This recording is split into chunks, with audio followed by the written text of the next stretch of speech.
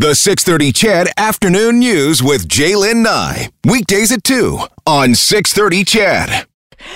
My friends, you know that podcasts are incredibly popular these days. And a reminder, you can download the 6:30 Chat Afternoons podcast and the Ryan Jesperson Show podcast anywhere you find your podcasts. There is a new one to choose from. It was started by 3 Metis librarians who all met while working at the University of Alberta. So hold on a second because I need to get everyone clicked here. 1, 2.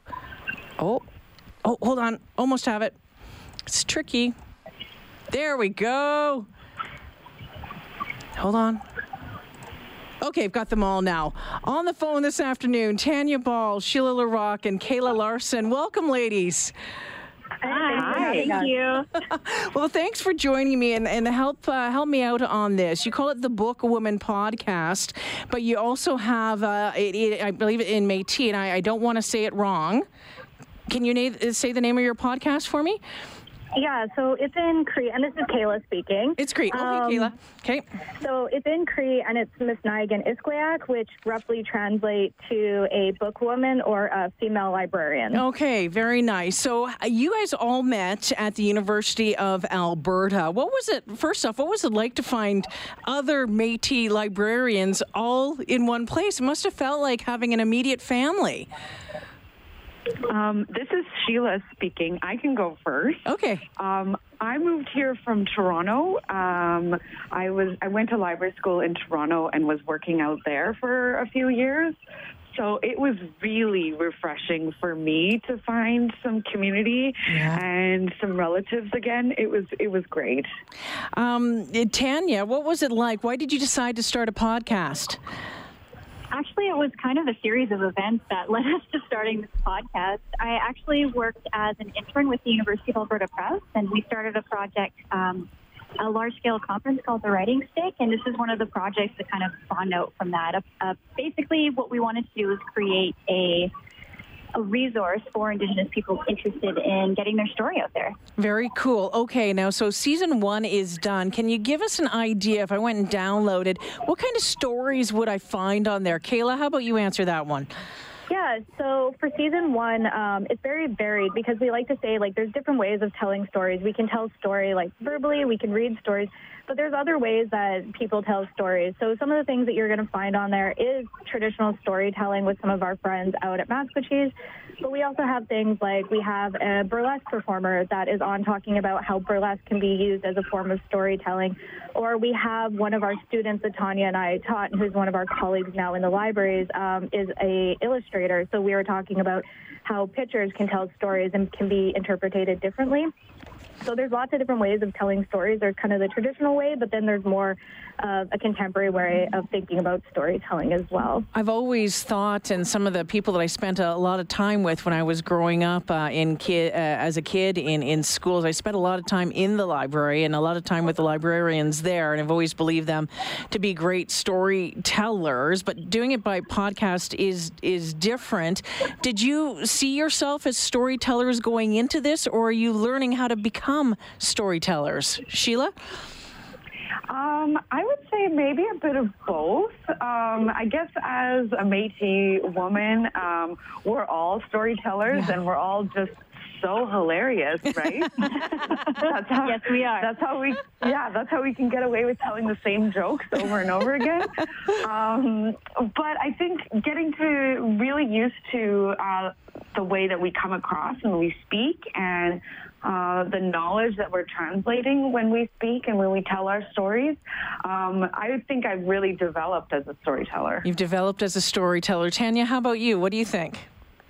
I'm with Sheila on this. I'm kind of on the fence. If we are the storytellers, I mean, ultimately what we're trying to do is just uplift Indigenous voices altogether. So I think that we accomplished that, and we're just looking at different local artists and storytellers and seeing what they have to say. In one of the articles that I was reading about your new podcast, you had talked about, one of you had described one of your episodes as saying it's important to remember that not all Indigenous stories are negative.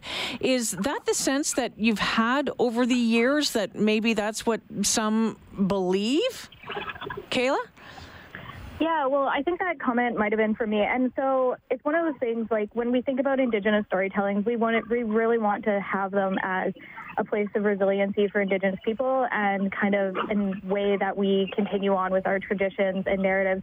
But I think when I was talking about that, it's more like when individuals say, oh, like old Indian lore or something like that says, like, that's not always what it is. Sometimes it's, speaking our truth, it's going farther than that. So that's one of the things that we really want to show is that, like, Indigenous stories are living and it's not like an old wives' tale.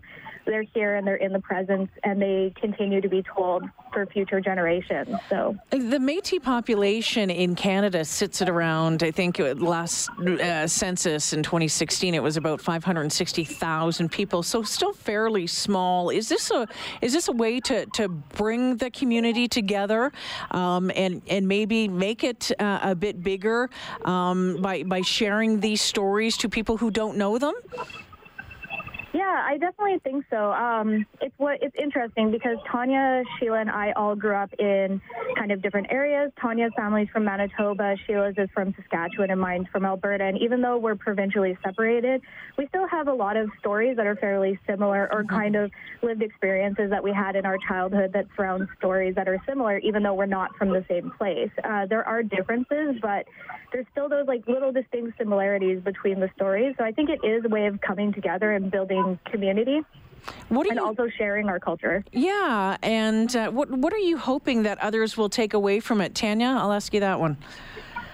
Honestly, I'm really hoping that we kind of attack some of these stereotypes that are going around, especially around Métis culture. There's a big myth that Métis means mixed, and that's completely untrue. Just like Kayla was saying, we have a unique, distinct culture that spans across the Métis homeland. So I think that's a really important aspect of it for me, at least.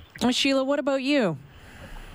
Yeah, I think so. It's really like we definitely are spread out across different areas across the prairies. So any chance that we get to bring together our community and develop a sense of who we are as like modern people that exist today. Like I'm speaking to you on my iPhone today, so like an old one, like not the latest one, but like we definitely are modern people, and we are still here today, and how we connect is really important to us. But how cool is it that you decided to do a podcast? Because I've worked in broadcasting for 30 years. I've been thinking about doing a podcast for ages, and I'm like, I don't know where to start.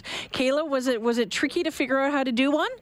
Oh, yeah, for sure. Like, I don't think any of us really had that much experience with podcasting. I know definitely myself, I didn't have any experience with it. And it took me a really long time to kind of like learn how to do some of the things that we need to do around podcasting. Like, I still don't do any of the editing of the episodes.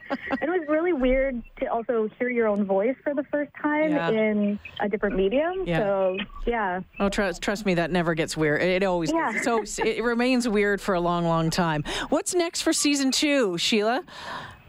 Well, we're in the process right now of applying for a few grants, so we can hopefully get better microphones and continue to pay an honorarium to our guests. Yeah. We have a list. I have a list in my mind of people I'd like to talk to, and we just want to be able to pay our Indigenous artists accordingly. Is there time for sharing their knowledge with us? Yeah, and also just, getting those stories out there. I think that is so very important. Yeah, absolutely. I really, really do. So where can we find your podcast? You can actually find it anywhere you download podcasts. Anywhere. iTunes. Yep. All right. Anywhere. You can go to our website as well, bookwomenpodcast.ca. You can have the uploads right there too. Oh, right. Book Women Podcast. Tanya, Sheila, Kayla, continued best of luck with your podcast. And thanks for joining me this afternoon. Thank you for having us. Yeah, take care now. Okay, let's see if I can do this. There we go. Again, it is called the Book Women Podcast. 3 Métis librarians who got to know each other by working at the University of Alberta. Masnagwin Isquiac, the name of the podcast in Cree, but you can find it at Book Women Podcast online or anywhere you get your podcasts. So I know a lot of you are really into podcasts. I still haven't quite gotten into them. I'm not even sure where to start. What podcasts are you listening to right now? And I saw a question the other day. I thought it was really interesting because it was asking about what you think is your favorite length. Is it 20 minutes? Is it 30 minutes? Is it 40 minutes? Or is it an hour? But I'd love to know, besides 6:30 Chat, what you're listening to on your podcast. Maybe it's the Super Awesome Science Show with our pal Jason Tetro.